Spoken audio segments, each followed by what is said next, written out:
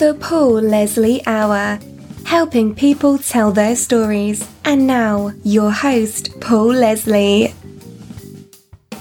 Hey, it's me. Thank you as always for joining us on the Paul Leslie Hour. What I am about to present to you is a field recording of sorts.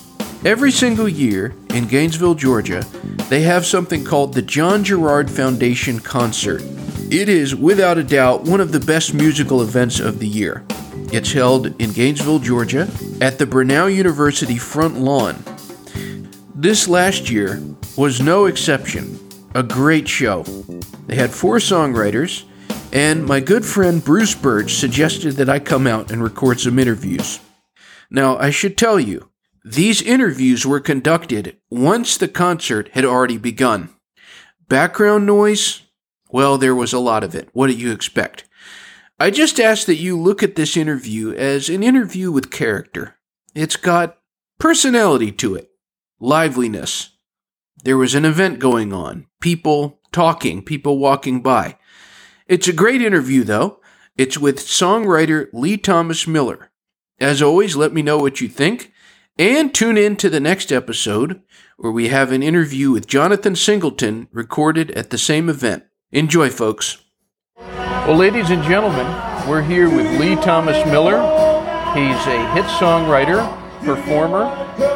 Some of the artists who have recorded his work would include Brad Paisley, Tim McGraw, Terry Clark, Randy Travis, Craig Morgan, Jamie Johnson. I could keep on going. Thank you for taking a few moments. Thank you for having me. Pleasure. So why do you write songs? Well, I grew up playing music, wanted to be a musician. From the time I was probably in middle school, I knew that Nashville was where I wanted to go, and I thought I would just go and I would play on the road, and ride tour buses, and be somebody's band, and that was the goal. And kind of early in the Nashville venture, a producer saw me and put me in a group, and we started trying to get a record deal, which got us writing every day, and that just led to relationships, and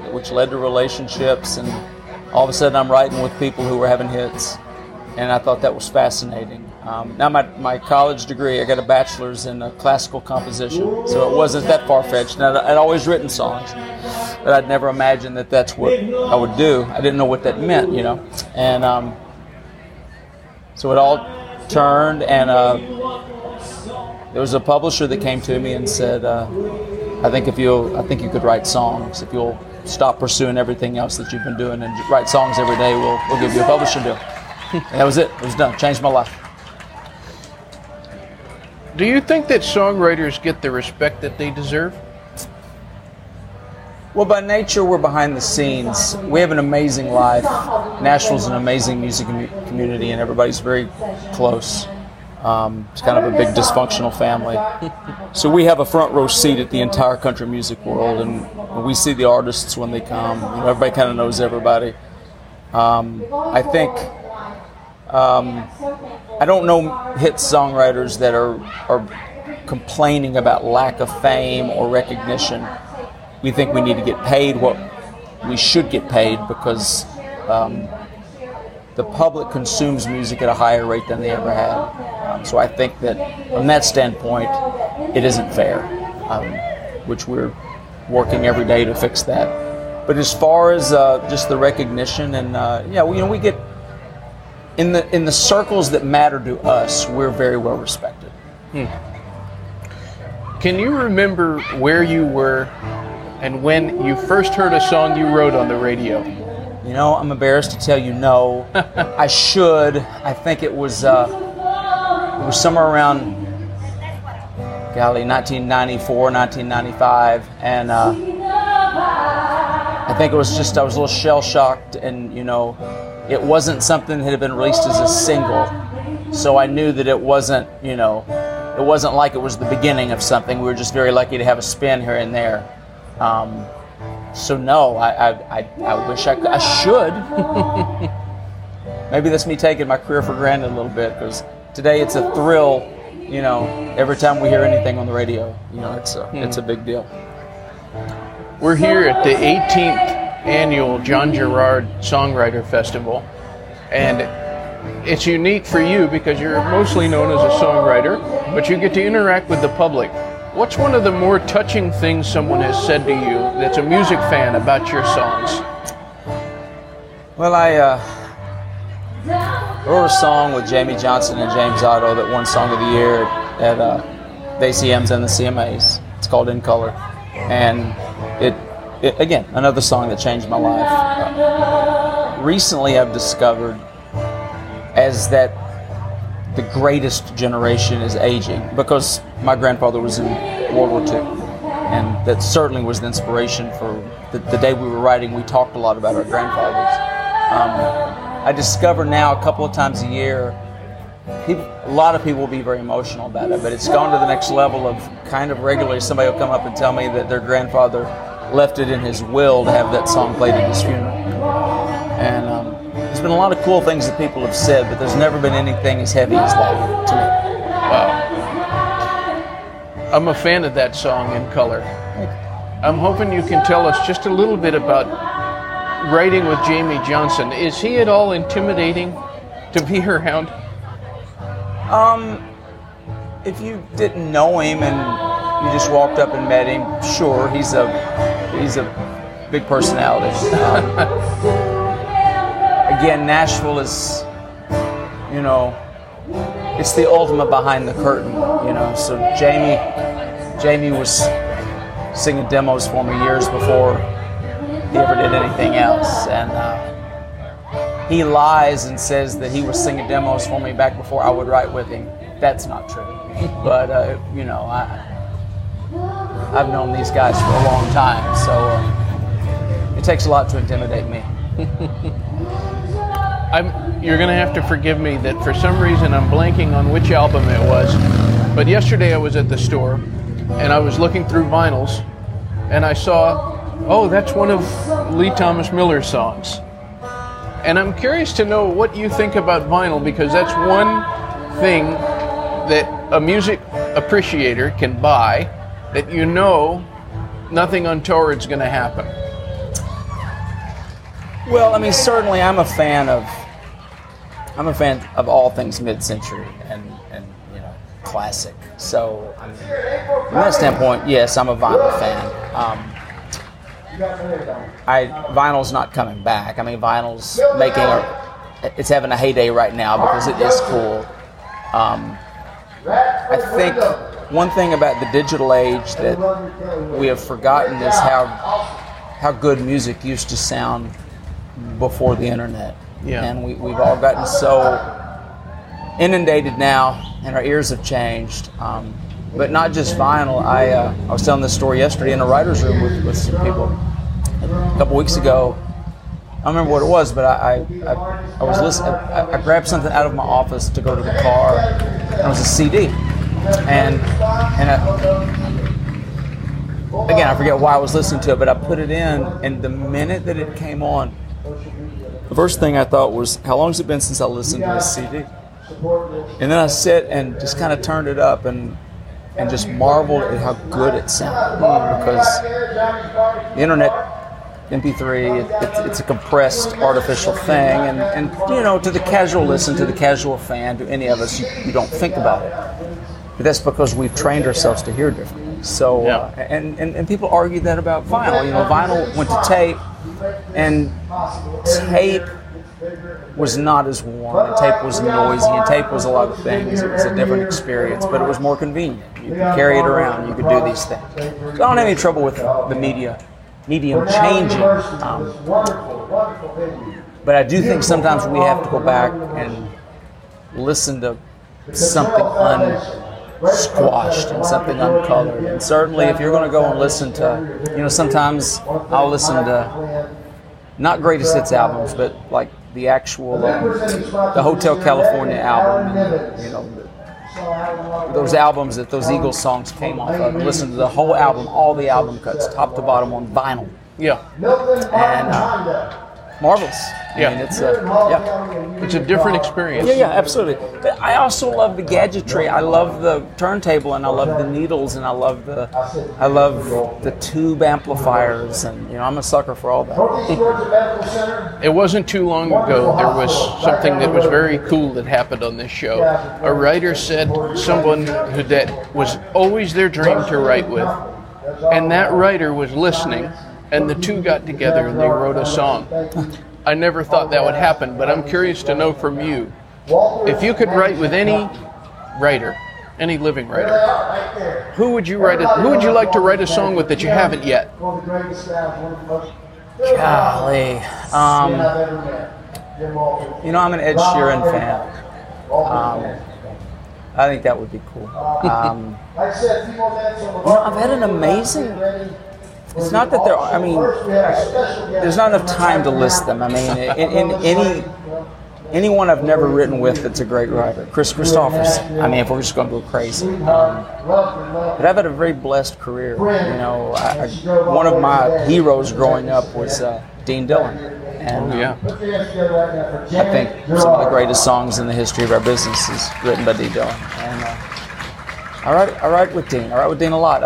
I travel with Dean. I know Dean's family. We're buddies. Randy Owen was Alabama made me want to be in the business, and Randy Owen's a dear friend. And I've had some amazing opportunities to get to know my heroes. And they've never disappointed me. But this might be a tough one. Who has done the best rendition of a Lee Thomas Miller song?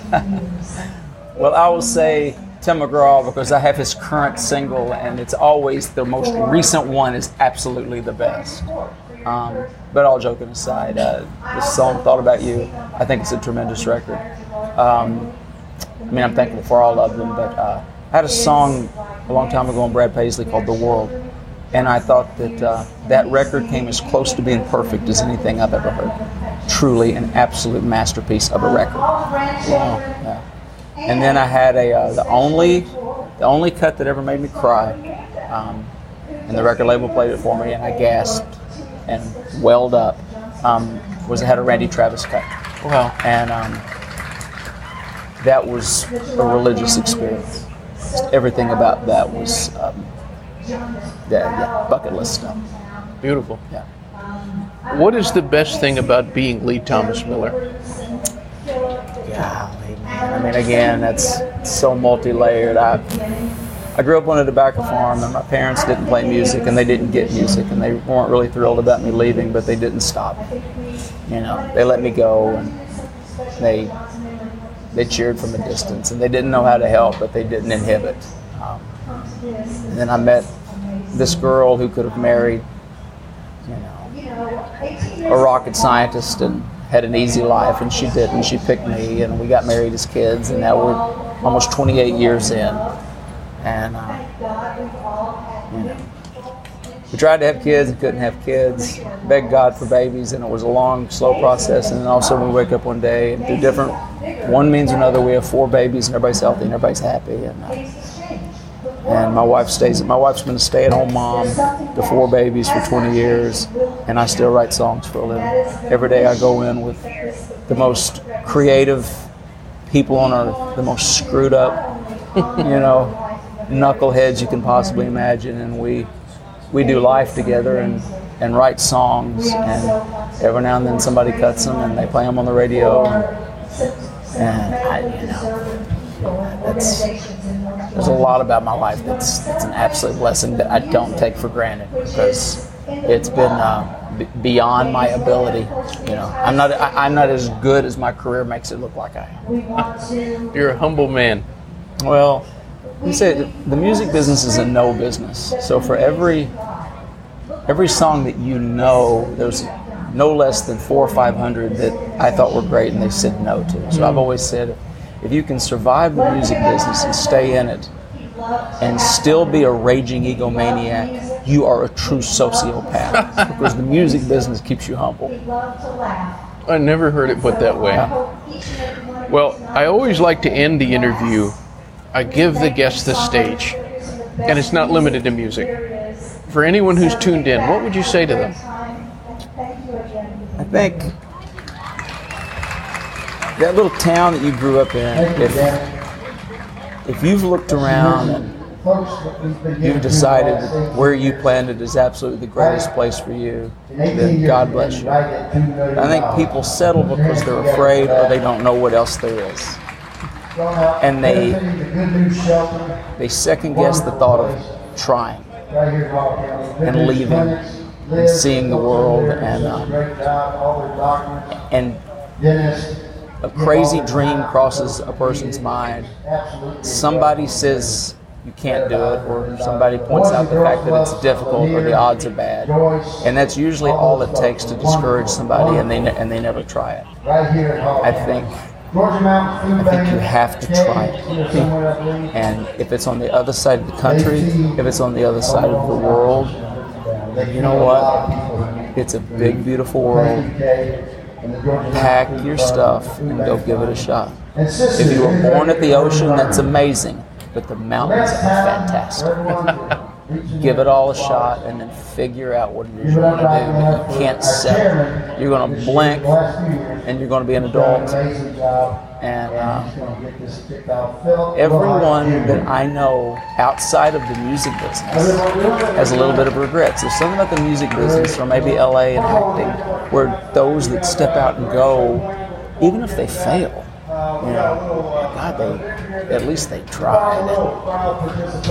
Don't look back and wish you'd have gave it a shot. Be brave enough to go out there and suck. Just fall on your face. And I moved to Nashville with a million dreams. I'm 21 years old. I was there 2 weeks, and I got a gig playing fiddle for Tom T. Hall. And I thought, I can do this. Turns out this is easier than they said it was. He fired me 2 days later. Oh boy. And I never got another artist gig. And if it had ended there, you know what? I played fiddle for Tom T. Hall. You have that credit. That's cool. Yeah. Well, folks, it's LeeThomasMiller.com, right? Yes. Thank you very much for taking a few moments and talking to me. You're welcome. It's a pleasure. Yes, sir. Nice to meet you. Nice to meet you. Bop ba doodly beep bop. Ba-dee-da, dee-bum-ba-dee-boo, rap-a-dee-ka-na-za-jip, bop-ki-la-ka-na-tsa-gi-la-bong-da-goo-la-dee-ya-jig-a-mong-ga, ba-dee-ya-ya-hunga, a-ya-ga-sa-ga-ba-ki-da-ga-boo, ee-da-ga-boo, a-ga-sa-a-ga-da-ing-a-dong-ka-ding-a-lang-a-bo-a-ki-ka-ka-no-oh, goodbye.